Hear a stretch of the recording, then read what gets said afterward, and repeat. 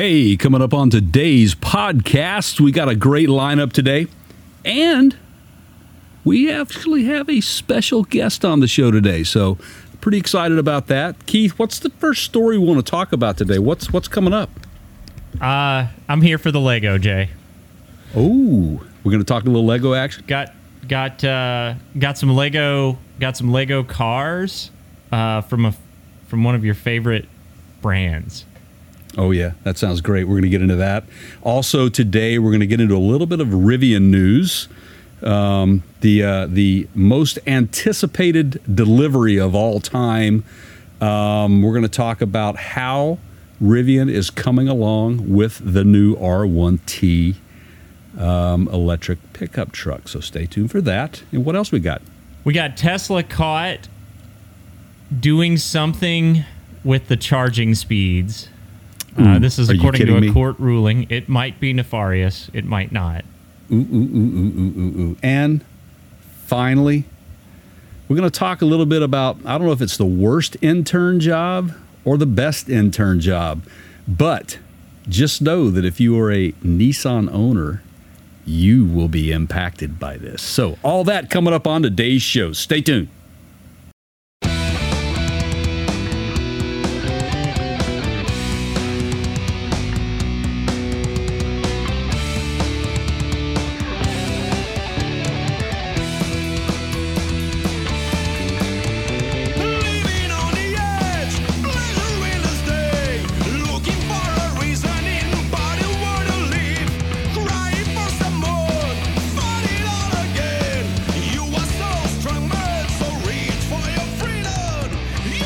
Hey, everybody, welcome into the podcast, the Counter Show, the show of shows, the greatest show on earth, I think. Don't you, Keith?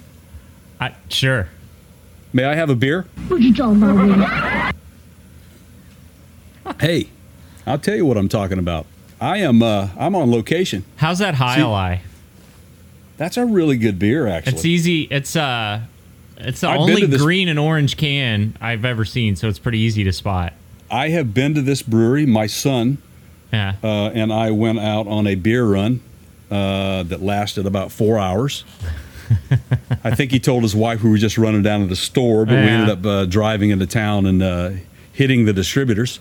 So it's a great beer. It's actually higher ABV than I thought it would be, 7.5%. But the IBUs are low. 65, so it's not so bitter. It's a really good beer. Now, do you know what High-Lie is? Yeah, I watched Miami Vice. So you've seen the game? Yeah, I watched Miami Vice. Okay. Well, it's a real deal. It's in the opening well, no kidding. Yeah, that was one of the only arenas in the United States was in Miami. It's the only place, yeah. Yeah. You can bet on them. Yeah. Yeah. It's more of an equator-based. Like, we're a little bit too far north. Pretty dangerous game. Yeah. They wore the gear, though they were protected. So, hey, fun to watch. I used to watch a little bit of it as a kid when I lived in South Florida. In fact, I think my dad probably remembers it. Wait, Remember what? High-Lie? Yeah. Wait, what? Yeah. Did I mention I had a special guest on the show today? What you talking about? Yeah, right. How about that, man? Okay. Yeah. And what guest? Tell us about this guest. Well, this guest happens to be my dad, who is the very reason why I have been in the automotive industry since I was about 13 years old. So most of my life, actually, I've been in the automotive industry longer than I've been married. Twice. Oh, sorry, did I just say that? Yeah, well, now it's out there. But so Dad's sitting in. Yeah, Dad is here. You're kind of sitting in with Dad, I think is really, that's a little bit more truthful. Yeah, so we talked about my dad a little bit in the past.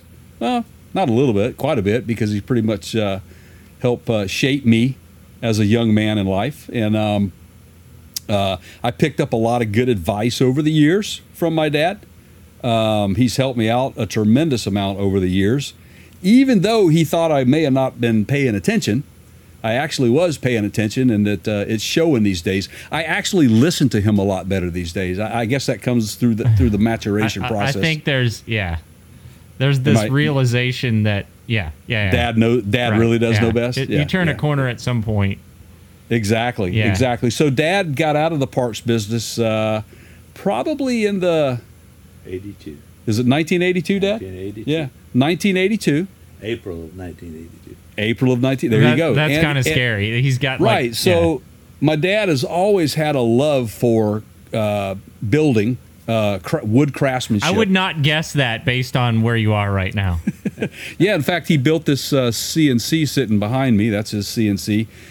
He's more of a hobbyist these days than anything, but builds. He'll take on some special project for friends to get some stuff out there. Matter of fact, today we worked through a couple of them. I helped him saw some wood. I got a little dusty. I haven't been this dirty in a long time, to be quite honest with you. I mainly came just to kind of give him a hand around the house, and then he's like, just let that stuff sit, son. I need you to help me out over here on this. So we worked out a few projects together and had a couple of beers. Yeah. Well, good. That's what it's all about for sure. So that timeline, he my dad was also a school teacher. I don't know if you and I ever discussed that, but he tried his hand at teaching building construction, and did that for a while, and just decided to kind of go out on his own. And he built some homes, quite a few, a lot of commercial buildings, and then just his love for wood craftsmanship, right? Put him on a path to building custom cabinets and furniture and those sorts of things. So that's kind of where he's over the last several decades. That's kind of where his forte has been. Did you show him my gazebo? I didn't show him your gazebo, no. Well, we exchanged pictures yesterday. You sent me. Oh, really? Yeah, you sent me that parking lot, the empty parking lot, and I sent you back a picture of mine. I did. Here, let me show it to him, though. I can show it to him. So, did you build that gazebo, Yeah, Keith? I built it myself, and it was all... Did it come from... it's all Home machine... Depot? But it's machine cut. It came in a kit. So... Yeah, let's see here. I did none of the cutting. It's machine cut, but you built it, huh? Yeah, I just finished it yesterday. Looks great. Thanks. Looks great. Yeah. I built I just put screws together, and that's pretty much it, right? Read the directions. Right. There you go. What'd you say, Dad?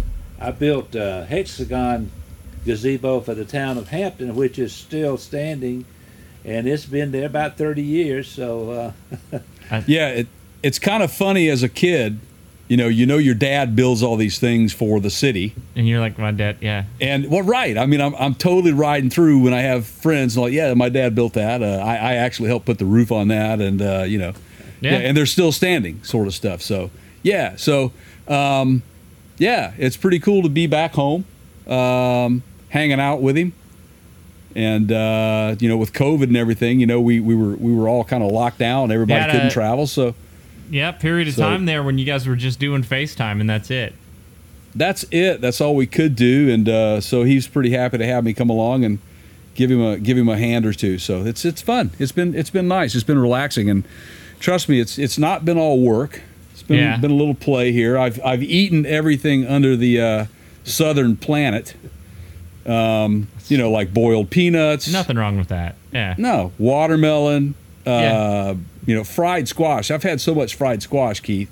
Yeah. This is all southern food at its best, man. Absolutely it is. It is fantastic. So picked right out of the garden. Yeah, right out of the garden, even. There you go. So you got any questions for the guy over here to my right? Well, I might need we might need to set up like a little, chat thread or something between the three of us, or just for future use. Well, I'm just going to put this out there. I talked to him today about a couple of things and what he might be able to do for me, for the Parts Counter Gurus, something kind of unique. And, all of our fans, and by the way, fans, for those of you that are out there listening, we are the Parts Counter Gurus, and you can catch us over on partscountergurus.com. We're on every major platform out there, to include Spotify, Apple Podcasts, Google, you name it. We're there. While you're there, please subscribe. You can catch us over on social media, which is facebook.com/partscountergurus. You can also catch us over on Instagram, and that is instagram.com/thepartscountergurus. We're also on Twitter, and our Twitter handle is @thecountershow, which is what you are listening to now. And for any video segments that you might want to watch, some of this stuff gets put up over there.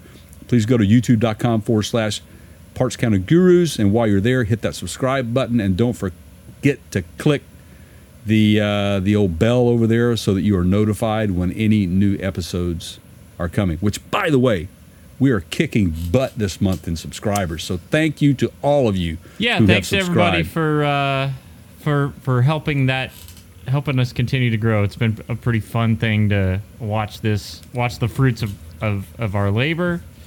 Right. And I certainly couldn't do that without all of you all. Absolutely. So where I was going with this, our logo, our PCG logo that you guys see on this very iconic logo, I've discussed it with my dad. I might get him to make a little custom-built clock that is the PCG logo that we might maybe give away on one of our podcasts. So in order to do that, though, you have to be subscribed to our YouTube channel, and you got to leave us a comment that you are interested in such a thing. And I think I might be able to pull his arm to fire up the old CNC to maybe create something like that for us. So we'll see. Yeah, that'd be cool. Handcrafted by my dad. Well, then he has to sign it, you know. Well, we can get him to do that too. We can get him to put the old stamp of approval on it. Inspector number 1. Right. You know. Yeah, right. That would be my wife. Oh, is that right? Yeah. You heard what he said, right? I did. Yeah. Okay. We all get that. Yeah. We're all on the same page. So what do we want to get into today? Is there anything we want to roll on to our the subjects at hand? I picked this one, and I'm gonna go ahead and own up to this because it'd be a little weird for Jay with grown kids to pick this, but we're still in the Lego phase from time to time. We do a few of them, and I gotta admit, like, I enjoy kind of building these things probably just as much, if not more, than my son does. So I gotta admit, if I had some laying around, I would probably be there. It's a great therapeutic little, like we would do it before he would go to bed. I set up a little table in his room, and we'd just spend 15, 20 minutes, pull the book open from where we left it the night before, and do 2 or 3 pages, and I don't know, it's just kind of fun. And so and then you get into this, Jay, and you find out, like, people have their own weird, like, some people glue them together, so it's almost like puzzles, right? So you never get them apart. Yeah, some people are purists and they won't use any stickers because they're like, well, I could take those parts and use them for something else later if I don't have the stickers up. I mean, there's this whole, like, everybody's got aren't we cataloging these pieces these days too, so that you can get it right? Just like we have the automotive industry has their cataloging system, which, Jay, you and I know very, very well. Yep. Yes, they have a massive cataloging system, literally brick by brick. Every single part and type ever made, you can go out there and look up. You can do it by kit number. So you could go look up, like, any kit that's ever been made, and they will tell you how many pieces are in it and exactly what those pieces are. You, in theory, could build your own just by getting the kit, the pieces that you already have, piece by piece from that kit. Yeah, if you knew what those were. Right. So do you guys, do you in SideShot, do you inventory those? I do keep we do, but here's the reason that we do it is because sometimes we'll take them apart, or they get played with. Stuff's made to be played with, and stuff comes off and it falls apart. Well, I can go look up, like, well, here's how many pieces, we're missing pieces, and I can go look up and see what those are supposed to be.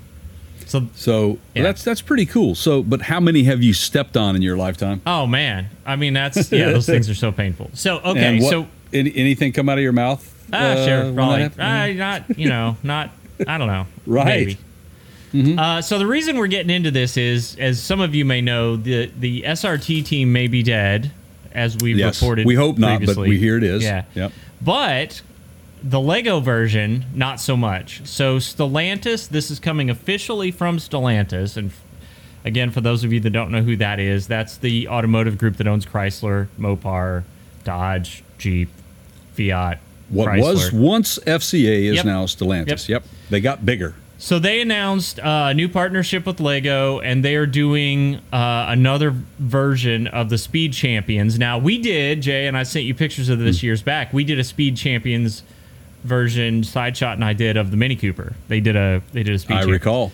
So they have a Speed Champions that's about to come out now that's got the SRT Top Fuel Dragster and the 1970 Dodge Challenger. And the Challenger, the TA, which is the Trans Am version, the TA. Yep. So now I think they're separate kits, but they're doing the official purple. It's called Plum Crazy, which came out in 1970. That will be in the that was part of the. I'm sorry, that was part of the Grabber color schemes, the Grabber packages, right? You remember that you had a Plymouth satellite, and it had, of course, I think it was a custom paint job. We had the metal flake. It's like a bowling ball green color. That's great stuff. Yeah, they did some cool colors. And I like how they brought some of that back in the, they brought those colors back for the current generation of those cars. The Challenger, for example, there's a purple version out. Yes, there's a guy here in the neighborhood that has one. Yeah. There you go. I've seen it a couple times since I've been here. So this is the first purple car in the Lego Speed Champion series. It'll be the Dodge Challenger. The Dragster. First? Yeah, first purple one. That's crazy. Plum Crazy. They're using the official color. Well, that's crazy. And then the top Dragster has a female driver, and the Challenger has a male driver. And Name me one Top Fuel drag racer, female. Give me her name. First one that comes to mind. I don't know because I don't follow that. Oh, man. Okay, can I give it to you? Yeah, go ahead. Shirley Muldowney. Okay. Better known as Cha-Cha Muldowney. Yeah, I don't... Sorry, it's not my... Yep, she raced way back in the 70s. She was pretty fast, and she was very well respected amongst the racing community. I met her once. I was a little kid, but I met her once. And that was on the Funny Car Summer Tour. Yeah. And for those of you gearheads out there, that was a great movie. And so I checked that out, and then we went to a race and met her. And I had an autographed picture of her from way back. But I also met Big Daddy Don Garlitz on that tour. So anyway, I digress. Yeah. But cool stuff. Yeah. Anything I say at this point would just get us negative ratings. So I'm going to be quiet. That's a little outside my area of experience.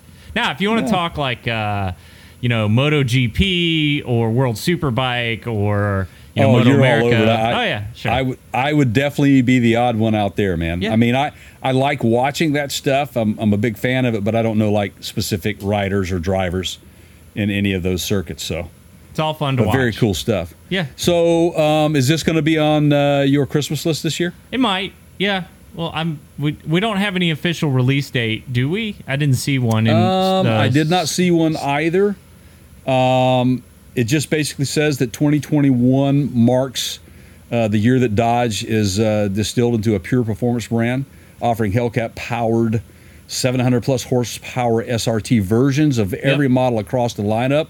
Like I like to say, everybody's downsizing, and you got Dodge cramming Hellcats into minivans, man. So there you go. This is cool. A smart move for them because it's helping. I think so. Promote their brand awareness. I think, which they kind of need to do right now. So, which, as we had discussed on a previous podcast, they had disbanded the SRT team. Not necessarily disbanded it, but they kind of disperse them amongst the Stellantis group.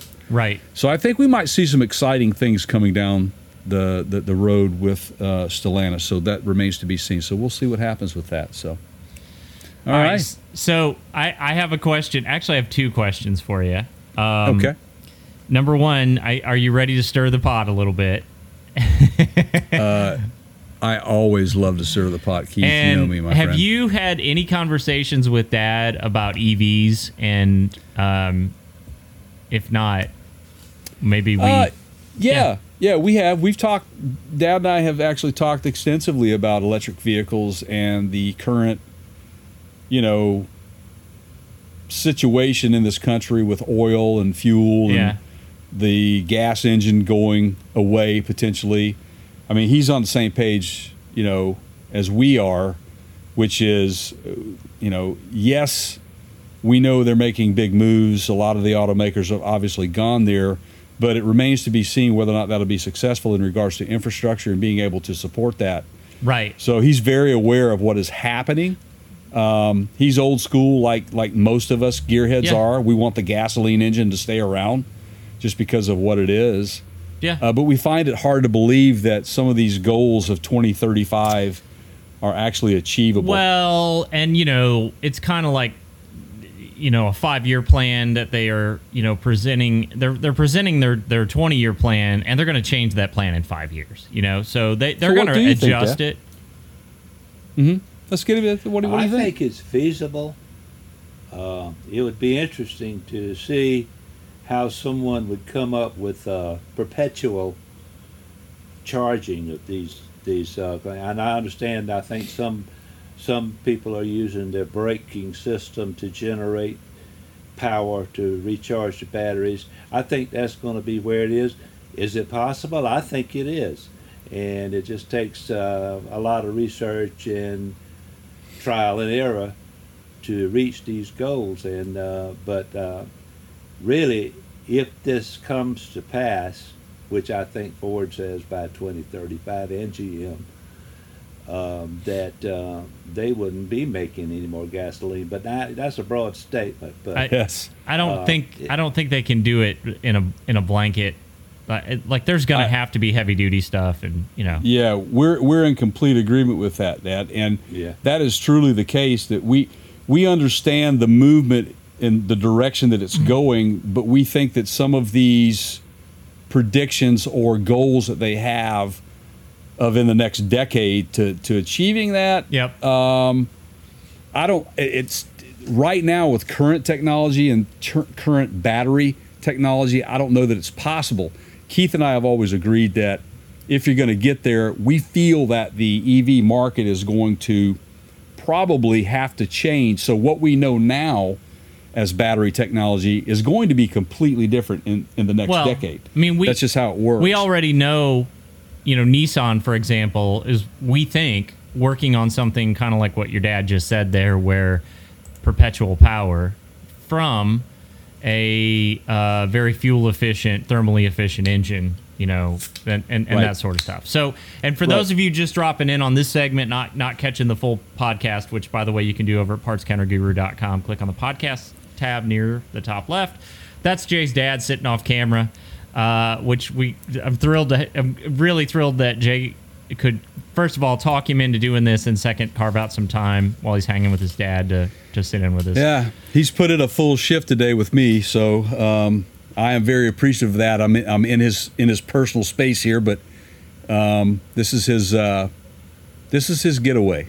So trust me, this is his happy place. So it's the best. That's no better place to record a podcast then.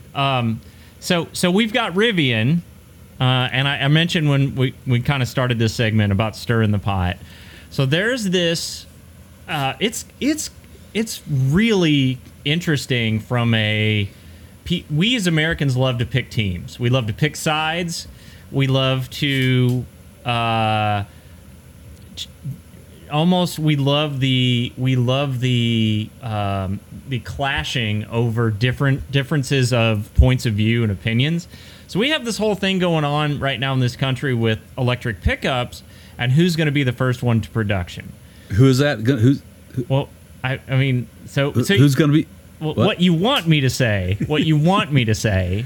What I'm not going to say is that Lordstown Motors claims that they're going to be the first. Now they threw in the first commercial pickup truck. I still don't. That's just marketing to me. But you've got Rivian, you've got Tesla with their Cybertruck, which technically is a pickup truck, and you've got Ford that just announced the F-150 Lightning. You've got GM and the Hummer EV, which is also a truck. Well, who's going to get there first, right? And, I don't even know that first matters that much, except that we all are now watching this contest. Well, I don't think that it matters either to the industry. But it matters to me because we got some people out there that just seem to think that it's going to happen with a specific company, and it's not going to. Well, they're not going to be first. It may not even happen. Unless there is an advantage. I'm still not going to take the bait. Unless there's an advantage, kind of think like Microsoft did, right? Mm-hmm. When you think about Apple and Microsoft got there first in terms of having the better marketing and staking their claim in the business sector back in the late 80s, early 90s. And they experienced a lot of success because of that it took Apple almost went bankrupt. They had to borrow money from Microsoft, and it took them decades to recover. So getting there first could potentially, from a sales perspective, it could matter. I guess I'm kind of stepping back from what I said earlier. But why does this guy, Steve, what's his name at Lordstown, care about being first? What does that matter to him? Well, I think because of his investors, I think that he's throwing that shade out there because he knows that he's got a lot at stake here and he wants to keep everybody interested in his product. Now, let me just say this. Let me be very clear to our listeners out there, Keith, which, by the way, thank you for watching this episode of Parts Counter Gurus. If you like this segment, please hit the subscribe button and click that bell so you're notified every time a video like this comes out. For those of you listening to this, thank you. I hope that they are successful at it because we need to have options for consumers out there. Okay? Absolutely. Don't stop at just Tesla and Rivian. Okay, so you've got Tesla, Rivian, Ford, GM. Everybody's out there going to put a truck out, and that's fantastic. However, Lordstown continues to have a little issue here or there and delaying the first production vehicle. But we have someone here. Yes. Well, I was just about to say that the fat lady's not singing yet because that's right. Now we have information from Rivian that they are delaying their release. So they're in production. Right. They're already in production. But they are pushing back the release and the first deliveries until July of 2021. That's right. Yeah, that's right. Yeah. Instead of July June. of 2021 instead of June. Now, albeit that is not that big of a deal in the bigger scheme of things. It's 1 month. Okay. It's 1 month. But what I found interesting, and I'll read this to you guys, and this is from an article we picked up. Rivian said that deliveries of the R1T Launch Edition, the limited edition release of its first series of electric adventure vehicles, will be delayed by a month, according to an update on its website. Now, customers who pre-ordered can now expect to start receiving their pickup in July instead of June. And then the launch edition deliveries will be completed, they say, in spring of 2022. So it'll take them 6 to 8 months to complete deliveries. Deliveries on that. Now, if you think about that, 1 month is not that big of a deal. What I found most interesting, and Keith, you and I did not know this, the chip shortage obviously has really, really messed up production for a lot of the automakers. But apparently Rivian is building a vehicle that does not require as many of them, is what they're saying. And it hasn't really... It has affected and delayed a little bit, but not as much as one would think. Fewer parts in these EVs. Yep. Which you've been saying for a long time. It's not the root cause. Yeah. Right. It's not the root cause, so... It's a combination of small issues, shipping delays, which, that goes all the way back to the ports in LA and being backed up and stuff getting, just anything coming internationally, there's just been all kinds of delays. Can you believe this? I was, we're getting ready to go on a trip, and I've got a motorhome, and I was out looking to change the oil in both the actual motorhome, the engine, and then I've got a Cummins generator in there that takes different oil. And I was going to change the oil in both of those. Everybody's out of motor oil. Right. Right. To be fair, I could find it, but I would have to switch over to a different brand that I wasn't used to using. Or on I'm kind of particular on the motorhome. They put the fill tube so far up, it's literally sitting right underneath the dash. Mm-hmm. And I can't take those gallon size. They won't the big gallon size containers. I can't get them to go into a funnel. I have to use the little quart. And that's okay. But I digress. That's not what we're talking about here. But the point is, these delays are becoming commonplace. And absolutely, they are. A month pushback isn't really, oops, we messed up at Rivian and we have to go back and fix something in our production system, as much as it is we just can't get parts. Exactly. And just that, and the pandemic has it's a trickle down effect, if you will, or ripple effect, because they had started construction on the expansion of one of their facilities, but they had to slow it down because of the pandemic. So they're still feeling some of that overall, from the pandemic. So a lot of that is kind of coming in, but it seems to me they have done a really good job of keeping pace. Yeah. On pace with that and keeping their promises. RJ Scaringe is, if you follow him on Twitter, which I recommend everyone do, he is continuously updating his customer base. He's a total gearhead. He's a guy. I have a feeling he's a guy we can sit around and have a beer with. The three of us and him. I would love to sit down. Oh, by the way, RJ Scaringe, sir, Mr. CEO of Rivian, I'd love to sit down and talk to you. Well, so you guys are practically neighbors, so we are. By the way, we're going to be at SEMA, sir. So you should come check us out. Well, go ahead, Jay. Yeah, I was just going to say this. Despite the delay, it still looks like Rivian. Here we go. Sorry, Lordstown fans. It still looks like Rivian will be the first. Just saying. There you go, everybody. I don't have a crystal ball. Hey, if you want to find out, if you want to come back and tell Jay he was wrong, hit the subscribe button, ring the bell, follow us when it happens. We welcome your comments. We'll talk about it in an upcoming segment. How's that? There you go. All right. So, Rivian news. I love Rivian news. Rivian's good news always. Even the bad is good. Yeah. So there you go. Now, you were speaking of oil changes, Keith. Yeah. Just moments ago. Yeah. Sticking to a brand. How you stick to a brand. I mean, I'm gonna lean on an old expert over here. Okay. Everybody, to my seniors in my life, my elders in my life, have always been one to advise that you stick to a specific brand. Yeah. Don't veer off the course unless it's an absolute necessity.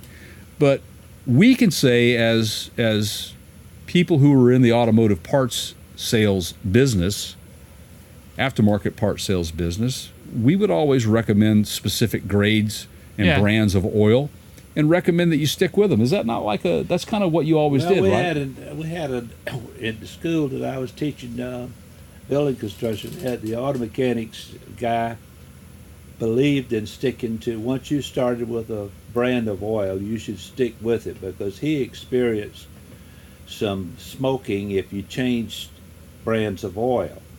I think it has a lot to do with the viscosity of the oil, but rather than the brands. But I'm sure that I stick with the brand.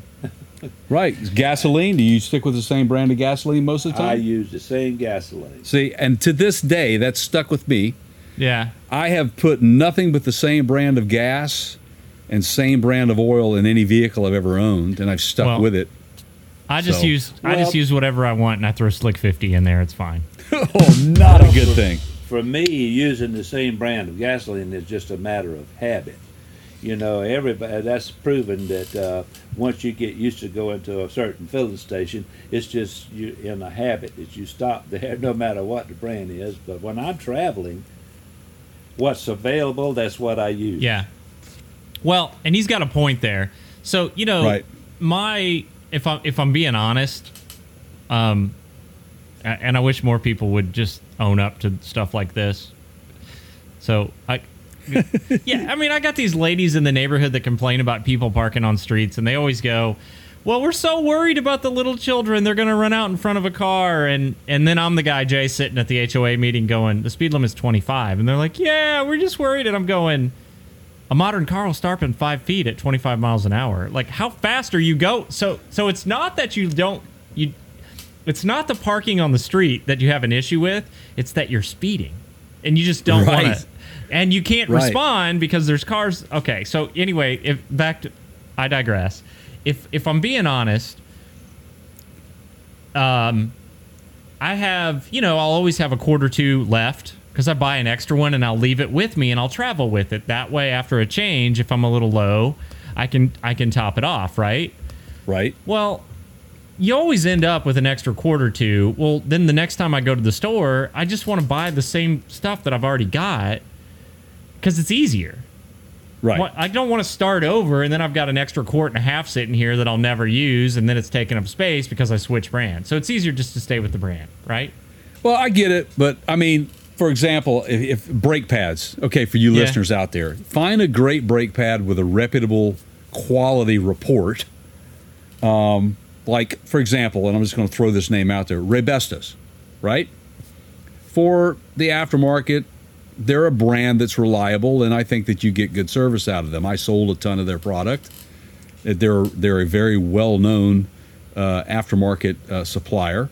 But obviously, they're not a Brembo or anything like that. So, you've got differences of level. But as far as just a normal aftermarket product for servicing a normal vehicle for normal daily use, that they're great. But yeah, there are certain things that I would recommend. Now, wiper blades, on the other hand, man, I am game to try anything because I don't think any of them's getting it right. Just bought, literally 2 months ago, the most expensive wiper blades that the place had for my wife's car because it's the only one that they had in. So you have to buy them individually now, right? And I think my wife's car was 2 different sizes. So one was a 16-inch and one was an 18-inch or something like that.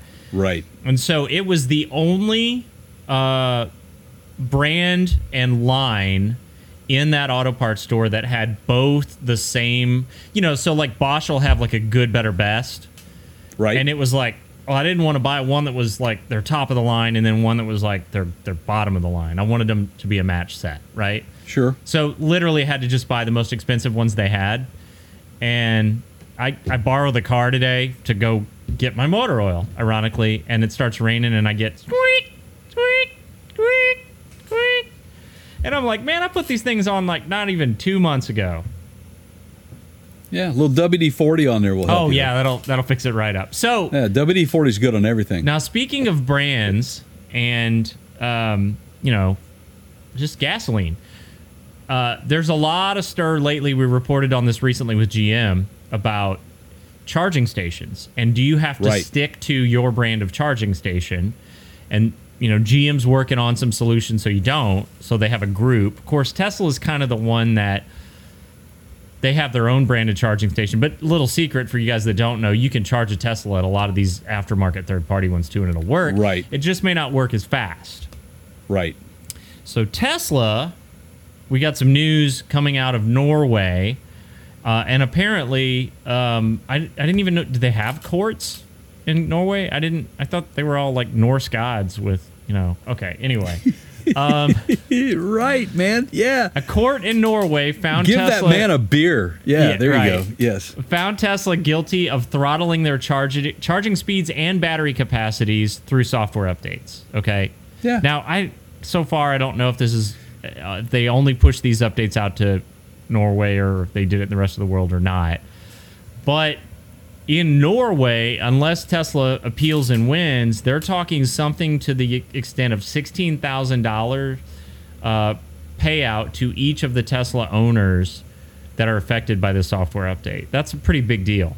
That is a big deal. That's a lot of cash going back to these guys. Now, so the bottom line is that there were software updates that would be pushed to these vehicles. Yep.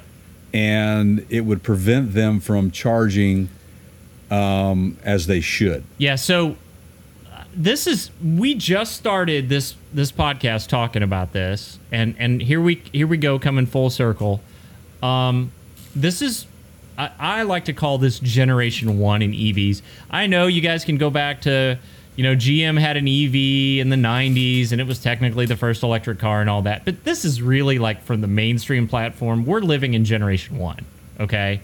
Right. Most of these are lithium-based batteries. They're not solid state.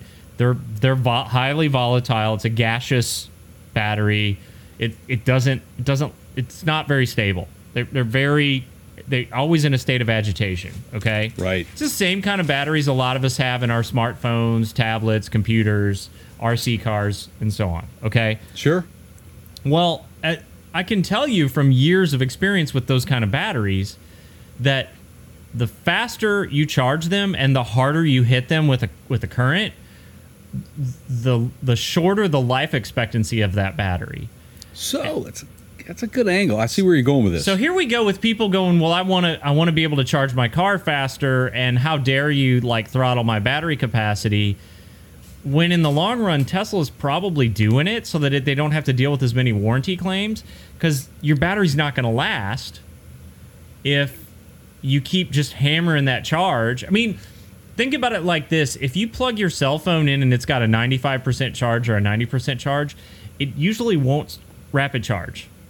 Or your laptop, right? It's a slower charge from that last 10% so that it doesn't explode your battery. Right, and we've talked about this with cell phone technology, how they've come along with that, where it recognizes when you're using your phone. Right. Therefore, it will trickle charge rather than speed overnight charge. Because it's better for the phone. It's better for the battery. Yep. Wow, so here you have this. You've got a situation where, just like those cell phone batteries, you've got a car battery that the life of this thing could be much greater. And so Tesla recognizes this, but you got people on the other side of the fence going, well, they're throttling, so it's a bigger deal to them than it is to Tesla. In all actuality, what they should have done is put maybe send the users if this is what's happening, and I don't see any other reason why they would be doing this other than for the maintenance of the batteries, right? Yeah, I mean, and there's some people here that are owners that have pointed out, in DC area, the supercharging stations, they have reduced the fast charging rates and all that. Well, they're going to explode your battery. I mean, right. You guys, and if I'm Tesla, I'm almost to the point now where, maybe with the exception of that actual part where the battery catches fire, I'd just be like, well, fine, give them what they want. I mean, I think that you're going to be buying a new battery platform in 5 years. Well, yeah, you can do that, but actually, if this, I think that people have to realize that at some point with some of this technology, there's got to be a gatekeeper somewhere. And this isn't anything new. I mean, when Ford tunes my internal combustion engine on my V10 gas motorhome or my truck, I can go buy the tuner kit and adjust when it shifts and get more horsepower out of it and get in there and screw around with all kinds of stuff through that OEM port or through that OBD port. Right. But there's a reason Ford said it the way they did. And ultimately, it's their knowledge that supports that justification. You can do what you want. You're going to void your warranty. I mean, if I were Tesla, I'd almost be like, okay, well, you can have it your way. Sign here because we're not fixing it when you blow it up. Right. Yeah. Yeah, that's crazy that they would take the angle, though, that they were throttling them intentionally for other reasons, malicious reasons, which is obviously not. But I can't believe they're... What? I mean, like, but, yeah, right, so these people are saying it's nefarious. What? But what's your... Right. I don't understand that. It doesn't make any sense to me. And the fact that they are going to fine them $16,000... Don't we have to have motive in a crime? Or they're going to have Tesla give them $16,000. Is that just me watching too many detective movies? Don't we have to have motive? What's the motive? There is no motive. I mean, I think seriously. that I think that this is a story. We're going to make people wait. It's a global conspiracy to make them stay at McDonald's longer. While where is this at again? What part of the world is this? God, these guys are warriors. Can they not really deal with that? Well, they're trying to get on to the next battle, and they can't wait for their car to get charged. I guess I don't know. Right, crazy man. Well, there you go. Question. Got a question from the consumer point of view. When the electric car comes out, really a lot of them, are the manufacturers going to include a home charging station with the purchase of an automobile? That is a good question, Keith. So go ahead. A lot of them do have it. A lot of them are putting induction pads in the center console area. The F-150 Lightning is an example of that. They premiered it with wireless charging, they call it, where you just set the phone on a surface and it transfers power through wireless induction charging. But a lot of the vehicles that are already out, like Tesla's, for example, the Model S and the Model 3, they have charging ports in there for your phone. Yeah, absolutely. Home charging, though. Home charging stations. Home charging stations, yes. For the car? Supply? Yes. So GM is the first that I know of. Jay and I talked about this on a previous podcast. That right. They are.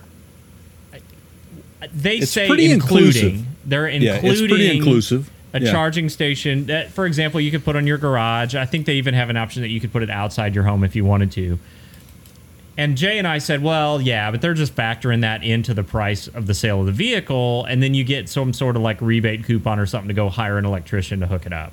Yeah, but some of them are, and the reasoning behind that is to sell more vehicles. It takes away the argument of I don't have a way to charge it. Right.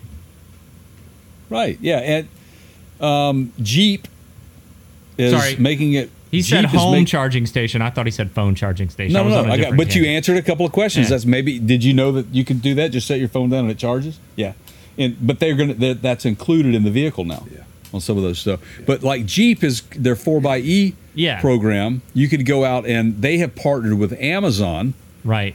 For you to make it easier for you to buy what you need for that to happen. So it's an easier process. So that's a good question. You still now you guys could do it. If you know your way around electricity, but you're dealing with 220. You gotta be careful. I mean, you got to be careful even if it's 110. But right. Well, that was part of the some of the discussions that we were having, Keith. And I don't know that a lot of people put the two and two together. You're the one that brought this to my attention, and I never even thought of this. People are saying we don't have the infrastructure to charge EVs, when in fact we do have infrastructure. Right. It's there. We just have to connect the dots. A lot of your RV parks, for example, right? They already are wired for charging stations. Yeah. If I'm an RV park, I'm going to offset some of my overhead, of course, and advertise that I'm a charging station. Hey, EVers, if you're out here. And it would encourage someone pulling a tow behind to come in and stay at their park. Why not? Makes sense, They've right? got a lot of them are high, 40 amp service. You got it. Some of the bigger rigs require that. So yeah, why not? Well, my question is this: can you envision, say, a gas station? You have multiple tanks. You can drive in, and in 5 or 10 minutes, you've filled up your tank and you're on your way.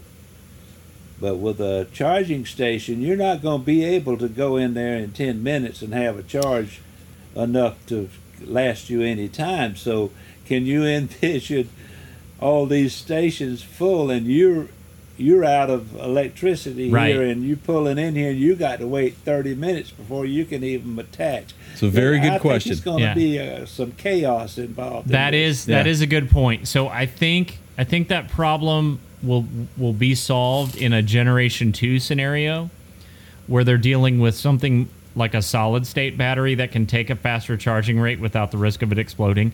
They're getting close to that now. A couple of the ones that Jay and I have reported on lately, they're doing, it's the equivalent of a quarter tank of gas. So you're down to about a 25% charge on the battery, and they'll get you somewhere to about 75, 80% in 12 minutes, 12 to 15 minutes. Not bad. Now, still not as fast as pumping gas, unless you're me in my motorhome with an 80-gallon tank, and then you might actually be done. But I think Generation 2 that becomes more viable because they're either going to solve, like your dad was saying in one of the previous segments, where we've got perpetual power going on from a constantly running motor, capacitor, whatever. Or they're going to be able to hit it with a faster rate of charge because they're using better battery technology, or a combination of all of that. Yeah, because as more and more people buy these things, there are going to be longer lines at charging stations.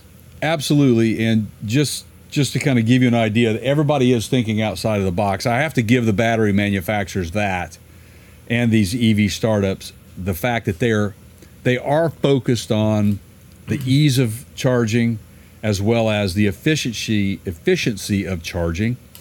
And I think Kia had made an announcement with the EV6 GT that they can charge in 18 minutes to give it an X number of additional range to get them in a position to go get a full charge if necessary.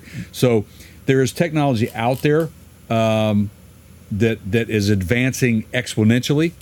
And I think that we're going to, like I said, when we started the podcast, is that EVs are one of those things that they are ever changing, and to be completely carbon neutral with an electric vehicle or alternative fuel type vehicle, you've got to see some drastic changes from where we are now. The EV world is here. It's on us. It's obvious, with Toyota announcing 70 new vehicles by 2025.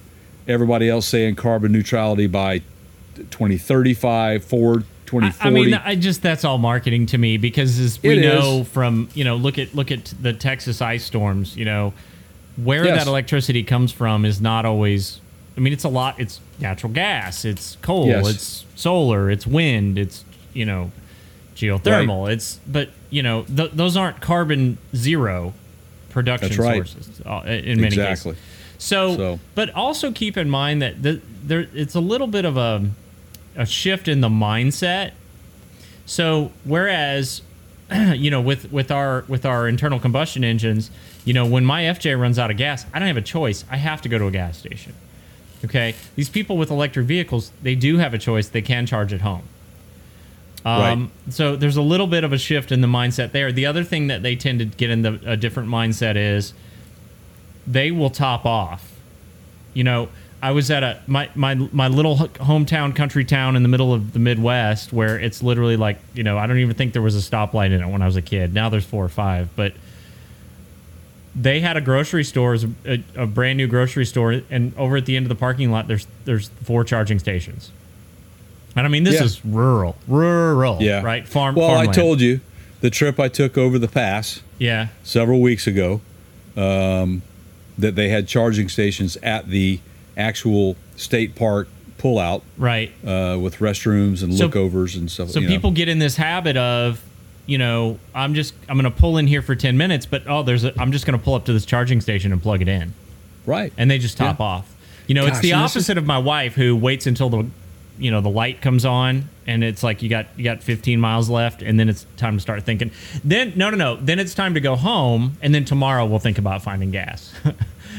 Hey, and then it's me that gets in the car and's like, I got 7 miles to make it to a gas station.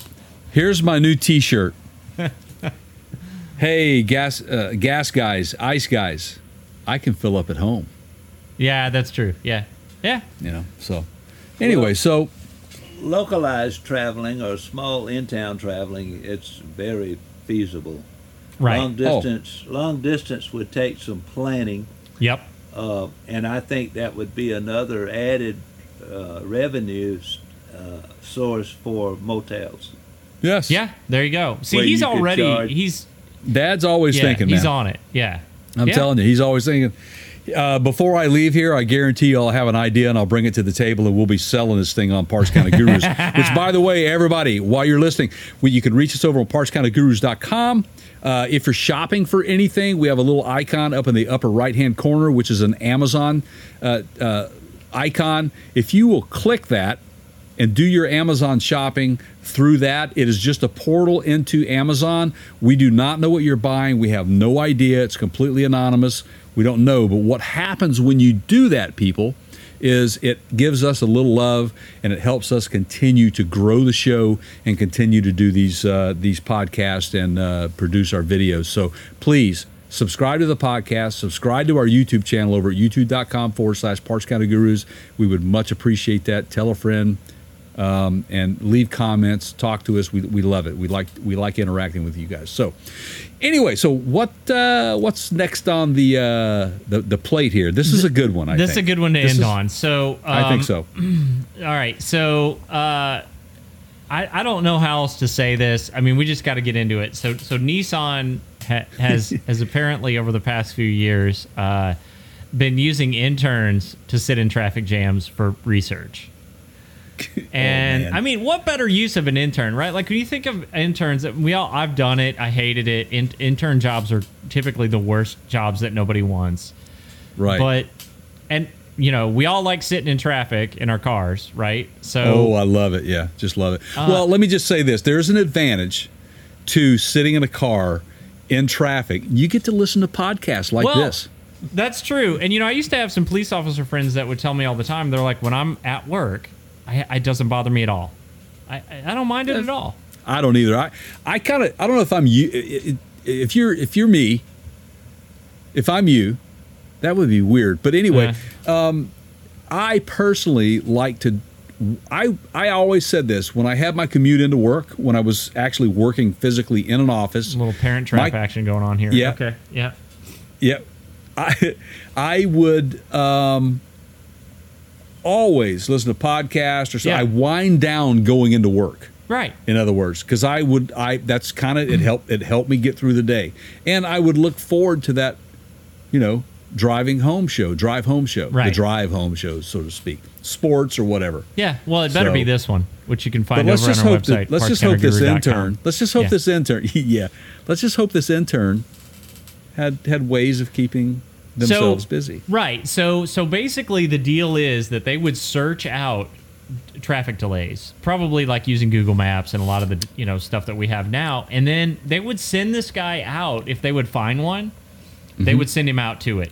Now they would intentionally target like rush hour, like morning and evening, because they knew those were going to be, Jay, if you're going fishing, go where the fish are, right? Like you don't fish in your neighbor's swimming pool where there aren't any fish. So exactly. Good analogy. Right. Yes. So they're sending him in. So, but why? Why were they doing this? Were they just mean? Are these just awful people over at Nissan that just like to make interns suffer? Yeah, you go ahead. You want to let the cat out of the bag? It has to do with customer. It came from customer feedback basically, and they're looking to improve upon Nissan's ProPilot Assist. Yep. With Navalink with Navalink system. It's available on the all-new 2021 Nissan Rogue and the all-new 2022 Pathfinder. The system syncs with the car's navigation system to better predict the freeway ahead. So the bottom line is you have to have. Look, it's like Google Earth or Google Maps, right? You have to send someone out there to video all of these things, right? To traverse across the globe to give you factual, real data. So this is probably a situation where they have, they're using their brains and they want to further develop it and improve upon their system. So unfortunately, this guy was and apparently they would make changes to the systems that you just talked about and send him out to test them. Now, I will tell you why I think this matters. So, and there's good and bad to this, and I'll explain that in a minute. So my wife's car, which we previously established, has horrible windshield wipers and the gas light's always on. Why would you do that to her, Keith? Leave the gas? I usually go put gas in it as soon as I get in it because it's on empty. I bought the best wipers I could find. Well, what are you trying to... Does she listen to the podcast? Yeah, probably not. I don't know. Okay. I just want to make sure you're not getting in trouble here. Well, it's all stuff I would say at the dinner table. I mean, Anyway. Go ahead. So she's got a car that has that feature. It's a Lexus, and it's built into the cruise control system where if it detects a vehicle stop in front of you, and I've used it. Like, I've been in city traffic, and it'll be 3 miles an hour, and then it'll go to a stop, and it'll be 5 miles an hour and it'll go to a stop, and that just on the brake, off the brake, on the brake, off the brake. So I've set the cruise control and it'll stop and start for me. Now I'm sitting there watching. I'm not like just looking down and doing whatever I shouldn't be doing, but you just let your feet rest, and it'll now that one I think is a minute, and if you're stopped for more than a minute, it'll disengage, and it'll start beeping at you. Apparently, Nissan started at 3 seconds, and they were getting a lot of customer complaints. Hey, 3 seconds is way too short. Right. That's literally not enough time to even. It's just nothing. So I think they're in some of this testing, they're trying to find a happy medium that keeps you comfortable, but doesn't let you take naps, right? Like we're seeing people do with their, this isn't like Consumer Reports, right? Like where they're just trying to trick the car. So their goal was to get out, for those of you listening and watching, to get out, like Keith said initially, you go where the fish are. If you want to find out the true scenario to improve upon a system like this, you have to put yourself in the position of the worst case scenario. Worst case scenarios are going to give you the best results in an onboard system like this. So, but I hope that this guy was paid very well. I would hope to have been, because I doubt it. Gosh, man, I mean I've driven through some pretty nasty cities, Seattle being one of them.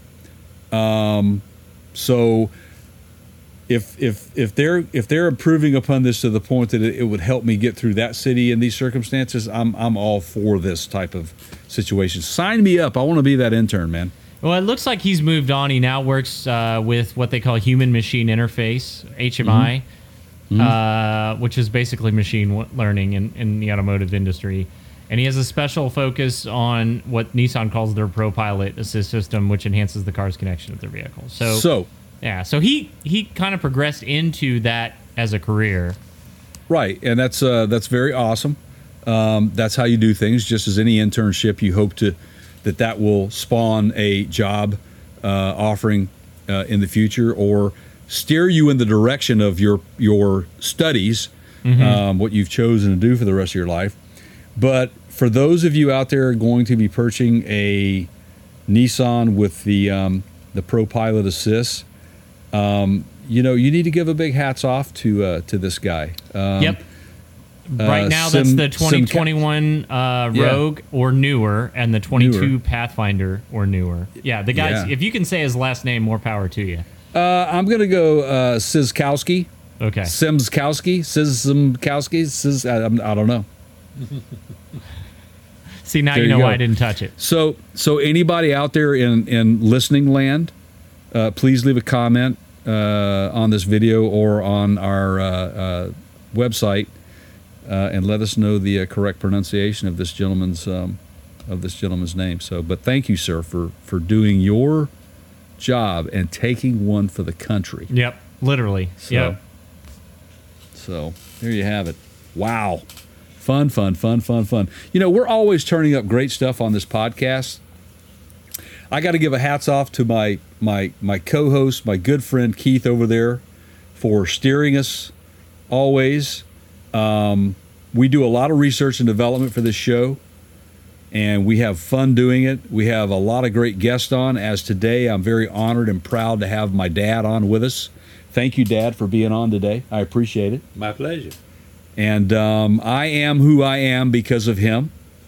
If you knew my dad and you know me, you will really get what I'm talking about in so many ways.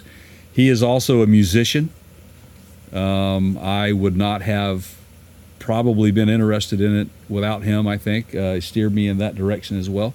Started out behind a drum kit and decided I wanted to take it all up front, so I gave up playing drums and started singing. So there you go. Thank you for that. I appreciate that. So, and Keith, by the way, in case any of you didn't know, Keith is quite the talented musician himself. So, I don't know if I told you that, Dad. Did I tell you that? You did mention it. Yeah. I'm a 50-year veteran of music. See? My dad cut an album in Nashville on Music Row. He was in a band called Buddy and the Creations. Please feel free to go over to youtube.com and check out Buddy and the Creations. We'll put a link up on our mentioned on the podcast for you guys, and go listen to some of their great music. As a matter of fact, I had the pleasure of sitting with Buddy himself the other day. He's been a longtime friend of my dad's, but he's been such a great friend of the family. But not only that, he's been a great person to have in our community here, our hometown. So always fun to be with him. But talking about a great drummer, and I think Dad will agree with that. Buddy was probably one of the best drummers I think he ever had back there behind the kit. So, but he moved on to sing and play some keyboards. So I'm giving a shout out to Buddy. So make sure he subscribes, Dad. Yeah. So yeah, we also ended up with Double Shot Band. Double Shot Band. We have something on YouTube with that too. It's the Swinging Double Shot Band. There you go. There you go. Some of that East Coast shaggin' music, man, is what we like to call it. What's that? I asked Keith what instrument he played. Everything. Oh boy. Well, see, my first mistake was I started in education, and so we have that in common, and went through music school and had to learn to play a lot of stuff, but play at it, maybe not play well at it. But just that's where I learned to pick up, strings. I had always done, I guess from the time I was, 8, 10, sang, and then picked up piano, probably middle school, keyboards, and then brass instruments in elementary school also. And then never got into percussion, so that's kind of one of the ones that I never touched. And then woodwinds, I never really really went down that road either. Of course, now much to my my son's into woodwinds, so we got that. I think it's just because he wants to be different, but yeah. Or annoy you. Yeah. Strings I've probably picked up the latest. And that's probably my weakest. I can play guitar parts, I can play some bass parts, I can play cello stuff, but I'm not somebody you would want cutting an album. You wouldn't want me playing the part, So you can get up on stage and keep rhythm, can't you? If I had enough, if you gave me a couple weeks and I knew what we were playing and, we weren't playing Stump the Band, yeah, I could get you through it. Nobody'd know. Right. The band would know, but the audience wouldn't, Right. So you're no Paul Schaefer? I'm convinced Paul's thing was just act as if. I'm not trying to take away his talent, his gift. Yeah, yeah. But he was basically just, it's like a high school basketball game. He's just covering everybody's, Yeah, he was a comedian, man, too. Yeah. I think he was better at ad-lib and being a comic than, but he was great, though. I loved all of his antics, and that's just groovy, man, sort of stuff. In that sort of outlet, Close was good. Yes. Like if you're just out there covering, whatever in the intermission between commercials, the audience is going to love it, Right. Exactly. So, well, that's great. We have had a blast today having my dad on the podcast. Again, thank you, Dad, for being on. I really appreciate it. It's an honor to have you on with us. It's close to Father's Day, so I can't think of a better gift, as a father, to have my father on with me on our podcast. This is awesome. So we'll certainly share it with his grandchildren. This is going to be great. But I want to say this is a good way to lead up to our 100th episode. And I want to tell everyone, make sure you stay tuned because we are very, very near that 100th episode. We got some good things going to be happening during that episode. We're looking forward to it. So you got to stay tuned. Please make sure you subscribe to our podcast to be alerted to when that comes out. We're almost there. Keith, you got anything else you want to add to this? No, it's great. I'm very appreciative. Thanks to your dad for sitting in with us. I hope he is willing to do it again. It'd be fun as many times as he wants to do it. We'll get him on. And I'd be glad to, when you come and visit me and park in my there you go. yard. There you go. We've already prepared you for that, man. I've got a spot waiting. Yep, you got it. Very, very close to everything you need to be. Everywhere you need to be. So there you go. I may just stay on the road perpetually at this point. I may just go. If we continue to get the support that we keep getting from our viewers, I think that's going to be something that we're going to just by default we're going to need to be doing is getting out and seeing our fans. So yep. So RVing's a good life. Absolutely, it's a great life. I could definitely use some RV life in right now, man. So, but Keith, as always, it's been a great show. Pleasure to be with you today. Thanks for doing all that you do. Thanks for being my partner. And why don't you take us out with a great piece of advice or just whatever comes out of you, man. I feel this is fitting considering the audience. Smile and the world smiles with you. Fart and you stand alone. Amen. Yes. All right, everybody. Thanks for listening and watching. We'll see you next time. Take care.